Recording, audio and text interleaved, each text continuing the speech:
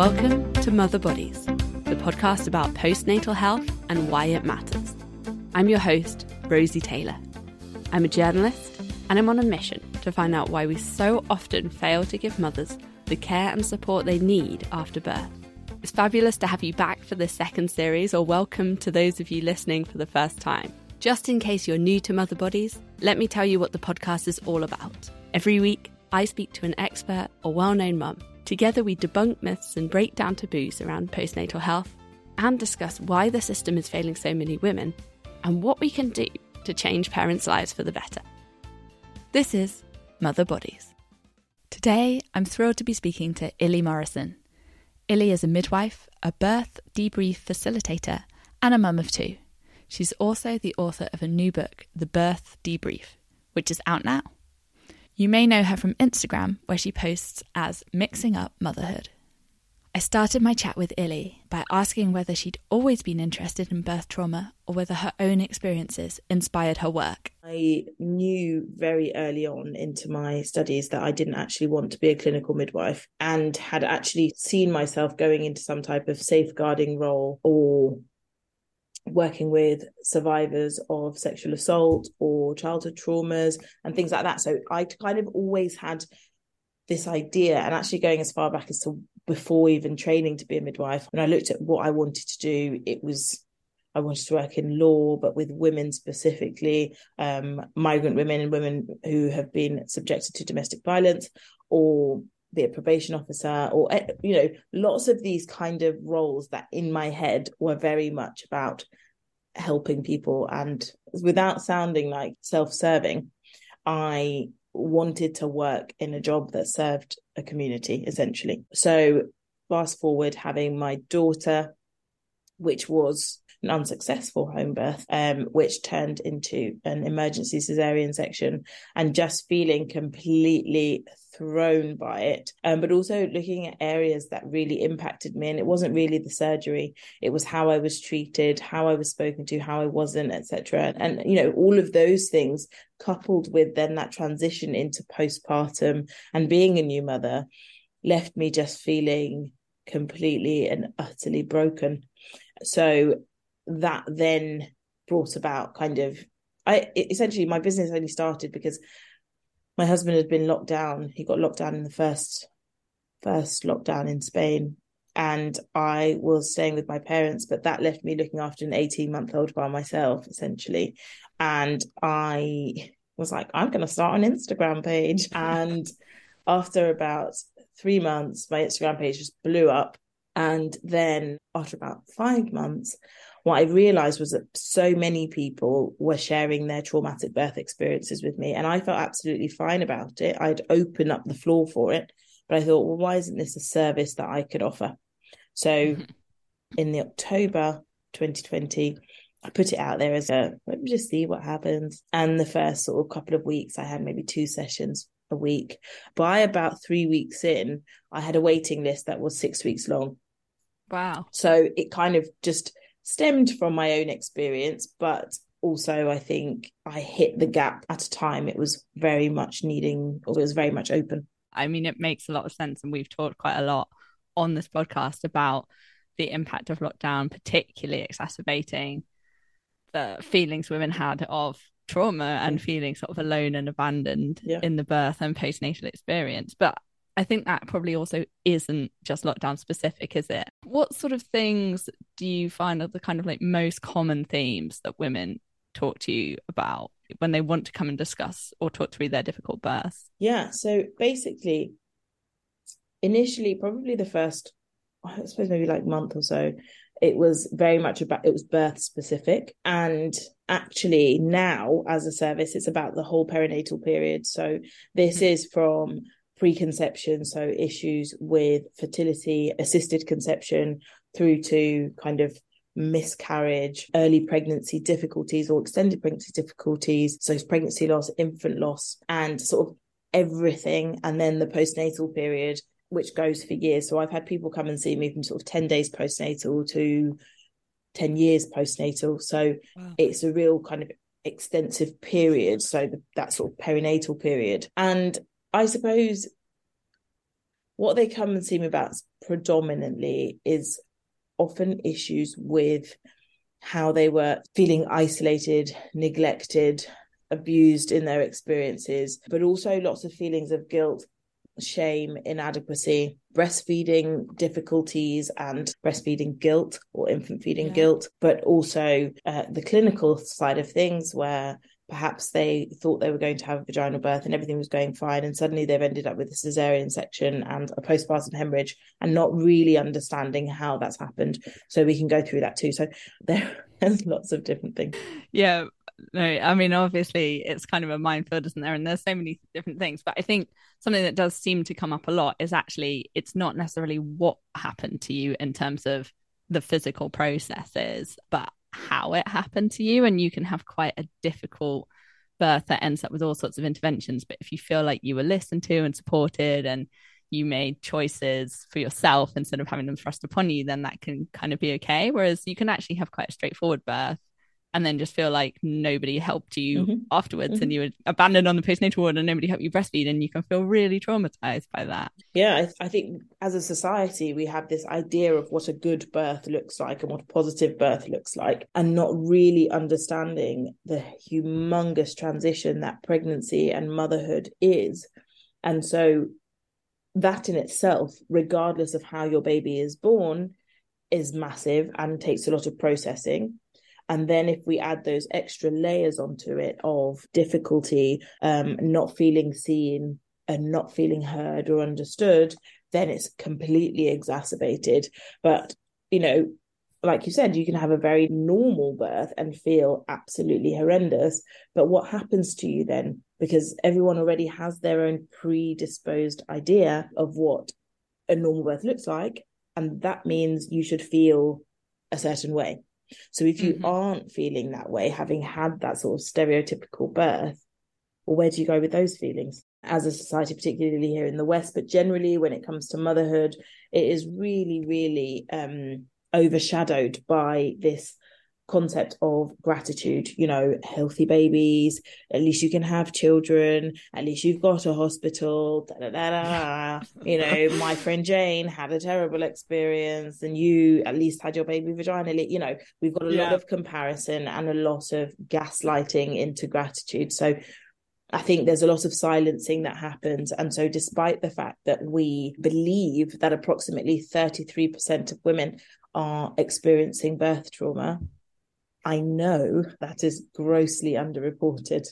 Right. And that's still huge, isn't it? I mean, that's a third, 1 in 3 people coming out traumatized from something that is supposed to be essentially a natural and normal process. Yeah, exactly. And so, you know, and that's not even to say what happens to dads. You know, supposedly it's about 1 in 10 men. Machismo will be like, you don't talk about trauma. No, you're not traumatized. You've got to be a breadwinner and beating your chest and like loving every moment or whatever.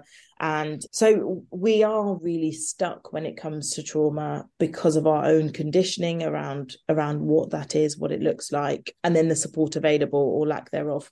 And on that note with support, I mean, what you offer women, which is brilliant, is a chance to talk through their experiences and understand their feelings and get validation that it's okay to feel angry or upset or sad or frustrated, and that you don't have to feel guilty because your birth wasn't as bad as someone else's birth and all of that kind of thing, which is fantastic. But obviously that's a private service that you offer. In terms of what is offered to women at the moment, I mean, is there anything like what you do, or how can people get help if they want to talk through their experience but they can't necessarily access someone like you? Okay, so basically what's offered across most hospital trusts is a birth reflection service. Now this, throughout the pandemic, was significantly reduced due to the fact that staff were being pulled onto hospital wards and things like that, or it was done over the phone and it just wasn't really hitting the mark. And so waiting lists for these appointments can be very long. Different hospitals have different kind of thresholds, but also different time periods in which you can access those. So some say up to a year, others say whenever. and others can say 6 months. So that also varies. And obviously it's them saying, we feel like you need this, or we don't really feel like you need this. And that then goes back to that previous thing that I was saying, is like, what's our understanding of trauma? And what happens when someone who thinks they're traumatized attempts to access a service and is then told, nah, you're not traumatized enough. And it reinforces all those awful feelings. Exactly. And so there's this birth reflection service, and that is usually conducted by a senior midwife, a consultant midwife, or an obstetrician, often not the one who was present at your birth, but works for the trust. Now, I've had lots of people come and see me after these appointments because they're like, I don't know what happened there. Because there's a lack of being trauma informed, firstly. But secondly, what we've kind of got is people feeling, we run the risk of defensive practice. It's not impartial because equally you could be talking about their friends, you're talking about their trust. They've got to protect themselves from litigation. But also lots of things have been normalized in hospital trusts that, despite not feeling normal, are then, that's standard protocol. So many times unintentionally, women come away from those services feeling worse. And so people think, right, I'm going to go to the hospital and get my debrief, and then come away and they're like, oh, well, that didn't really do anything. Because generally, and there are always exceptions, but generally hospital birth debriefs focus on the clinical aspects of your birth, but also they use your clinical notes. So if they're reading your clinical notes, they're just saying, well, it says here this happened, it says here this happened, etc., etc. Now, if I'm the midwife in that situation, I'm writing, firstly, I'm not going to write about how perhaps I ignored you, or perhaps I spoke rudely to you, because obviously then you could sue me, and I'm not going to do that. But also what I'm not going to write perhaps is how you're feeling, because I don't know. I'm basing it all on my own perception, my own understanding, and my own idea of normality. So all of that comes together means that some people come away from their hospital debriefs feeling great because they had clinical questions, they got answered, they know what to do, they know what could happen next time. And others come away just feeling a bit like, I just feel none the wiser. So they vary significantly across the board. But if you do have access to one and you are feeling like you need one, then reach out to your hospital and see what services they offer. But bear in mind that there might be a waiting list, and that a lot of the time, if you were traumatized in that hospital, you will be required to go back for that meeting. So if it is feeling too much, if you feel too triggered to go into that space, just bear that in mind. But also you can say, can I do it over the phone if that works better for you? So there are ways around these things, but I think the important thing that I can say about this is kind of managing expectations as to what that might be, and being really clear about what you want to know so that you can kind of make the most out of that offering. Yeah, going equipped with a good list of questions and thinking about what you actually want to find out in advance is helpful. I mean, what you're saying completely echoes, I think, experiences of people that I know, in that I think some friends have found it helpful in that they just didn't understand why certain things happened, and being talked through that certain things that might not have been properly explained at the time, like, oh, actually, your heart rate went a bit weird at this point, so we decided to do this. Like, especially when you're giving birth, obviously, things, you're not really in the real world, are you? You're not really taking all this information in. So sometimes that's actually really helpful and helps people think like, oh, okay, that's why I did that, and can be reassuring. But I had another friend said she just felt like they were justifying why they did all those things. Like, like you say, almost as if they were defending their position. And there was no thought to like how it made her feel. Exactly.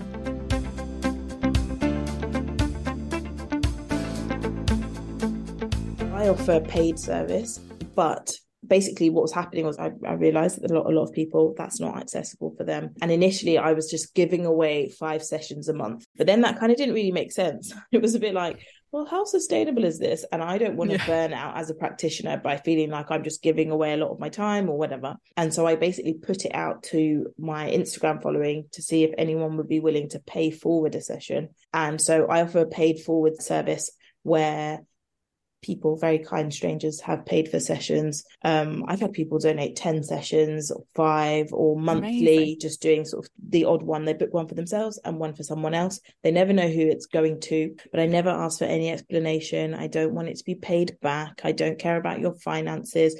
All I say is, based on honesty, if you need it, it will serve you. But if you are taking it from someone else where you don't really need it, or where you do have the means, it won't serve you in the way that you think. So you'll shoot yourself in the foot, really. So, you know, that has been a very, very successful offering, and lots of people, I'd say sort of about 50 people have been seen through that. So if you are listening and you're thinking, oh gosh, I can't afford it, but I feel I need it, then don't hesitate to just reach out to me and I will add you to a waiting list. That's amazing. And that's such a nice idea, actually, because we have talked actually quite a lot in the last series. Whenever we've discussed things that people can access to get help, it always seems like they're private and they're not necessarily hugely expensive, but, you know, it's still money that a lot of people don't have access to. And I think that's fantastic that actually, if you're in a position where you feel lucky, then perhaps you can pay it forward and help someone else who really needs that help but just doesn't have access to it. Yeah, we know that money is just one of the biggest barriers to people getting help, and particularly as mothers who are raising future generations, we kind of need to make sure that we're okay in order to secure a better future. So it's like, well, if we can put our money into that, then it's amazing. And I think everyone feels good. Everyone wins, basically. Absolutely. And on that note, I mean, the point that you make about investing in mums, because we are literally raising the future, which, yeah, brilliant. Can't underestimate the power of mums. But do you think that the health service needs to be investing a lot more in this as well? Or do you think that they need to be changing things right from the start and trying harder not to traumatize women in the first place? So my views on are very, very brilliant yet severely lacking healthcare service. Is that actually it's kind of broken from the center. So this means that, like, we can say, oh, you know, actually we're going to put some money into this or into that, and it's like, yes, but in the end, because the whole thing needs a complete overhaul, we're kind of going to keep going round in circles here. So I think, yes, we could do more to not traumatize people, but equally we can look at the whole, because the issue is systemic. So it's like, well, yeah, we can fix that little bit, but the rest that comes out of it. So let's say, for example, we decide that actually every family who has difficulty with fertility, whether it's primary or secondary or tertiary, has access to IVF or conception support, right? We can say, right, everyone gets it. Incredible. That would be great. However, then you're going to go to a maternity service that is grossly lacking staff, lacking support, lacking understanding. So it's like, okay, so we're not fixing the whole thing. We're just going to fix parts of it. Which then kind of is, you know, just slightly just touched on, but the postcode lottery aspect of all of it, which is that some areas in the country will have great access to lots of different services all throughout the perinatal period, and then others, most of these places that really, really do need it, do not have it. So I feel that we are not caring for women, and this is women's health across the board. We're not caring for women efficiently or effectively, and a lot of the harm, and I speak about this a lot, which is just the kind of human nature aspect of it. We have things that, yes, we can't change. For example, you needed that cesarean section, that saved yours and your baby's life, fine. But did we need the person that was really horrible to you throughout it? Did we need the person that was lacking in empathy and compassion? No, we didn't. So this is human stuff. Like, this is stuff that can be changed. So in answer to your question, a lot of trauma is man-made. And so, no, we aren't doing enough. And I think, you know, like you say about the NHS being so kind of broken at the moment, I mean, it's difficult because, I mean, my own experience is unusual in that my actual birth was pretty straightforward, but my postnatal experience was awful. And I was eventually diagnosed with PTSD, but again, had to recognize that there was something wrong in myself and seek out treatment, and finally got some help about just over a year after my son was born. But in my case, all of that trauma was essentially caused by short staffing, because the people that were dismissive of me or ignored my symptoms or didn't care or didn't help me, like, it wasn't because they were terrible people. It was not any one individual's fault. It was just because there was not enough staff on a very busy postnatal ward, and there were lots of women on that ward who had high needs. Mm-hmm. You know, there was one midwife rushing around trying to find a translator for someone, another one was trying to find a key worker for a girl that had some learning difficulties. And, you know, like, I think society has become quite complex, hasn't it, as well? And it's not just that we're having more babies, it's that we're more complicated when we have babies. We perhaps all have more needs, and yeah, everything feels so stretched right now. But I wonder what you think the solution is, because I think we can all acknowledge that if at a minimum 1 in 3 women are traumatized from their experience of having a baby, then that's not okay and something needs to change. But what sort of things do you think we could do, or the health service could do, to improve that? I mean, we need money.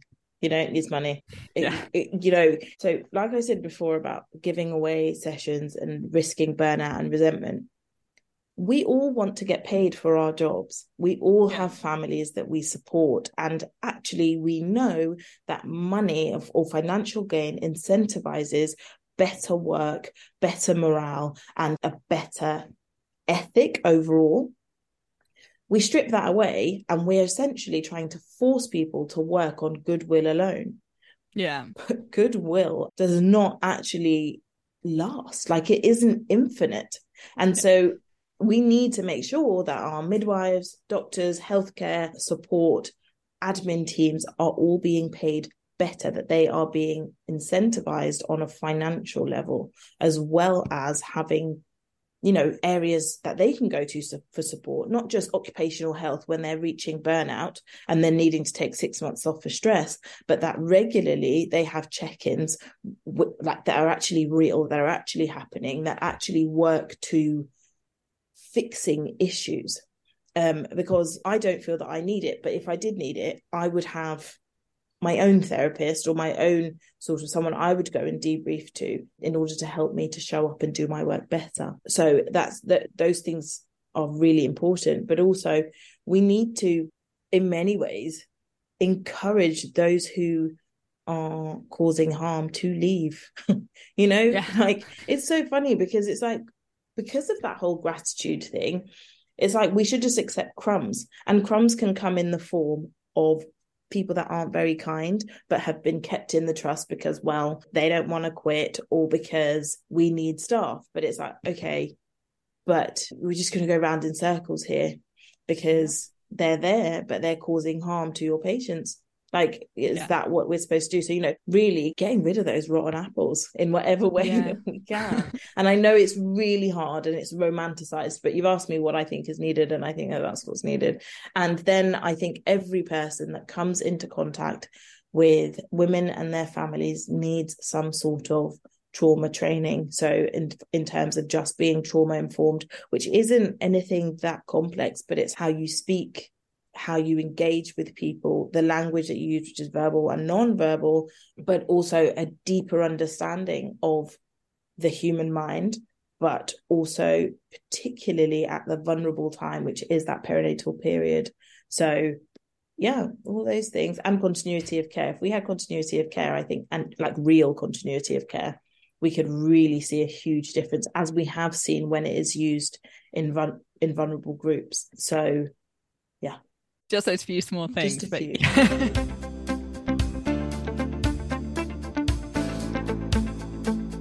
So your Instagram is hugely popular and I love your posts. And one of the reasons I love them is because you're so honest about motherhood, and that, like, it's not fun and games. But also one of the things that really struck a chord with me that I know you've posted about a few times is this idea of well-being, and that it's sold to us as like, are you doing your well-being? Have you had a manicure recently? Have you gone on a spa day? Have you taken a break? And you described it as essentially just another thing mums are being made to feel guilty about. Like, if you don't have the time or money to do well-being, right? Could you just tell us a little bit more about what you mean by that and what we should be doing instead, what well-being really means? Yeah. So basically, if we look, we live in a society that is fueled by capitalism. That's literally what it is, right? And so how do we get people to spend money? Well, we tell them that there's a problem and then we create a solution, which often requires spending money. So self-care is one of those things.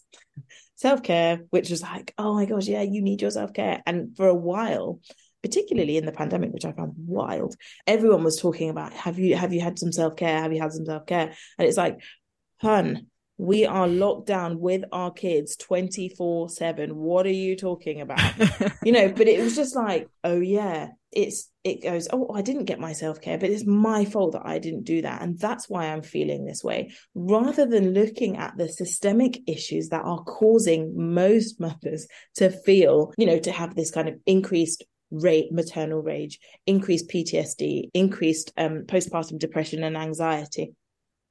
And so that's not because we're not getting regular manicures. Yeah. Like stop trying to find, when you put it like that, it makes sense. Yeah. Like we're trying to find plasters to put over huge cracks.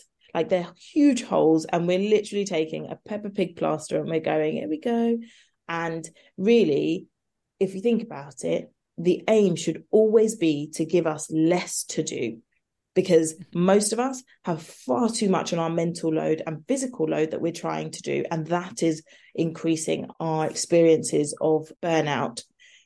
So by saying, when was the last time you went away when you have a breastfeeding, co-sleeping baby? Yeah, I don't know when that was. Yeah. I also don't know when that's going to be. So perhaps not. When was the last time you took some time away from your children when basically you are struggling to even put food on the table? Well, actually, imagine if I then just go away from my children, who benefits from this? But also what we're missing is the fact that a lot of us don't want to be away from our children. We just want to have joy when we are with our children. We want to perhaps think of less things when we are with our children, knowing that there is adequate support for us so that when we are with our children, we can just be. So that's my it's a huge bugbear of mine. And I've seen big sort of motherhood pages and stuff speaking about, here's your self-care checklist. I'm like, this is rude. Like, stop giving us more to do. Yeah, a checklist particularly is just man. Like, oh, I'll add that to my other list. Exactly. Yeah. I'll add it to all those other lists. It's one of those things that I can't buy into. But also when people come and debrief with me, they say, I know that I'm not doing any self-care. I'm like, no. Like, that's not what we need to be doing. And in actual fact, the only antidote to self-care and the feelings around self-care is communal care. Because if we can have people, and when I say communal care, people just think that it means that everyone crossing your boundaries in your house and knowing your business. And it's like, no. What I mean is that we have a system and a structure in place that supports us from either close or afar, and that we know that we could lean on should we need to access self-care. And if self-care for us does mean going for a manicure, we know that our children would be safe and looked after, and we know that everything's not just going to go Pete Tong, Yeah, absolutely. And I suppose in that sense, it could be something as simple as like going to a group where you can sit with other parents and watch your child, but not necessarily have to just be intensely one-on-one with them. Just have a little bit of time to chat with grown-ups and not have to watch Peppa Pig. And sometimes as well, like, it's like, oh, you don't need to go anywhere to access it. Like, your self-care could literally be that you can be at home and a meal will turn up at your door. Like, someone will bring you some food. It can mean that you don't have to cook that night. It can mean that you don't need to worry about who's going to do the school run, because you have things in place that will support you on a day that perhaps you just can't. Or it can be bigger. It can mean that you can, I don't know, go for a spa weekend, if that's what it is for you, because there is nothing that is too ridiculous about it, as long as it is what you choose it to be, not that it's dictated to you what it does look like and what it doesn't. And then if you're not falling within that, then the problem is yours. Yeah. And then even just the way that you put it as self-care and communicator, I'd never really thought before, but even just the word self-care is like, are you doing it yourself? Like, have you looked after yourself today? Because if you haven't, you failed. Exactly. It's like, no, I haven't looked after myself. I haven't brushed my teeth. I haven't showered. I've got my kids that I need to sort out. Like, how many of us sacrifice even just having breakfast in the day because we're too busy running around? We made that toast and 5 hours later we haven't stopped to have it, and then it's like, but that's your fault. That's your fault because you didn't factor that in. And you haven't gone for a manicure. Exactly. And look at your nails. Literally thinking about my nails right now. Oh, I haven't been for a manicure since definitely before my son was born. I mean, where's your self-care? Yeah, I know. Failed. No, I think that's actually, in all seriousness, a really, really valid point, because I think guilt is just like the sort of number one keyword of 21st century motherhood, I think. And somehow society's managed to turn it around so that we even feel guilty about feeling guilty and about not having any time not to be stressed, as if that's our fault. Yeah. Brilliant. So you recently had your second child. How have you found the transition to two? So I know there's going to be lots of people that just hate the fact that I'm going to say this because we're so used to hearing the opposite, but I think it is utterly incredible. Do you know what? It's actually really positive because we do a lot of ranting on this series, and it's quite nice to hear someone say something happy. You know, it's so my daughter's 4 and my son is about to turn 1, or will have turned 1 by the time this airs. It has been the most transformational experience of my life. I had him at home. So I'd had a cesarean section the first time and had a home birth second time, so an HPAC. And when I tell you, and it's really reinforced my own work, your start is everything. How you go into something is just, it's so, so important, because you can start on the back burner or you can start 5 steps ahead. And having that birth where I was like, nope, I'm doing it my way, meant that, like, even with challenges, I'm like, yeah, but you're a badass, so it's fine. Like, it's cool. You can do this. And very sadly, my mum passed away 3 months before I had my son.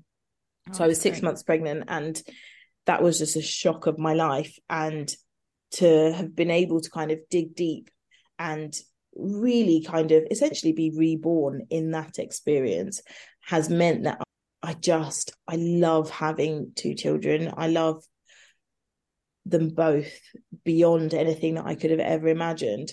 And of course, there are days where I'm just like, oh my gosh, I'll say to my husband, I'll be like, take your kids. And they're always his kids when they are just getting on my nerves. And it is so intense, and I'm being pulled in different directions. And when people ask me what it's like, without romanticizing it, this is a very real thing. It's your strength doubles and your heart doubles. And so you worry you're not going to be able to love them the same. And you do differently, but you do love them. Yeah, I think they're both absolutely incredible. And I'm very fortunate that I have a very good support system in place. I live with my sisters and my husband, and it's amazing. That's amazing. So it's really cool. I've got 3 sisters, and it used to be my sister, her husband, and my husband. Again, very sadly, her husband passed away 5 months ago. Oh gosh. And so my other 2 sisters came and moved in, and we basically raised the 3 girls and my son, all sort of 5 adults. So it's incredible. It's incredible. And it's, how I wish so many people could experience motherhood. So I know that for many listeners, they're going to be like, oh, of course she says it's amazing because she's got all of that. But what I will tell you is that even with all the support, the buck starts and ends with me. So It's like, don't underestimate that. I don't get to just tap out. I still have to mother these children. You're still mum. I'm still mum, yeah. And, but it's absolutely incredible. And coming from trauma, to be able to actually feel this, I remember at the beginning just feeling so shocked at the different experience it was to have my son and feel all of those warm, fuzzy feelings that loads of people have spoken about. And people say to me, it's because he's your favourite. I was like, he's not my favourite. He's not my favourite, but he is fully my anchor, because I never thought that I could ever feel like this. So it's really quite powerful. And I think at that time, I was writing my book as well. So I always, I'm a mother of 3. Yes. my book baby. And yeah, it's incredible. It's incredible. Just, a great thing. Well, that's an amazing, happy ending. And also, I just think really just goes to reinforce so much what we've been saying sort of over and over again, really, just that it all comes down to support and feeling loved and supported, and that you're in a place where you can get help if you need it, and that gives you the strength to be the mum that you want to be, and also have the career that you want, because your business and your book and everything has blossomed as well. Yeah, and that's always, thanks to those people who have opened up and who have shared their stories and who trust me to hold that for them, which is just a complete honor. And as I was writing the book, I was like, these people are just magic, because they are evidence of the fact that you can overcome trauma and you can enjoy mothering. And I think that's the kind of key messaging that I want about there, is that there is joy to be had. It just needs to be facilitated on a wider scale. And so don't think that if you're not enjoying it, it all falls on you.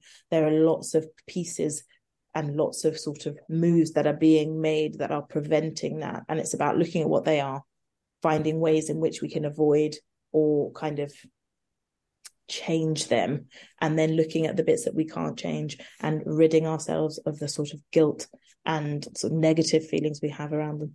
Very wise words. I love it. So my last question, which I ask everyone, is if there was one thing you could change about the world we live in, which would help new mums, what would it be? We would all live in community. We would all live in communities of our choosing, by the way. But, really community that is where we are all united through our shared experience of mothering. So we look at that primary thing of we are all trying to mother, and we would all live in networks that provided that for us so that we could have ease, because that's what we're looking for. Yeah. And I feel like, we had that, right? We did. Society back in the day, we had that, and we've lost that. Yeah, we have. And I'm not sure that's a good thing. No, I think it's definitely got its things, but I think that we've gone to the other end of the spectrum, and as we can see, the results, I would go as far as to say, have not been worth it. Well, on that note, that bombshell. Thank you so much. We'll call it a day.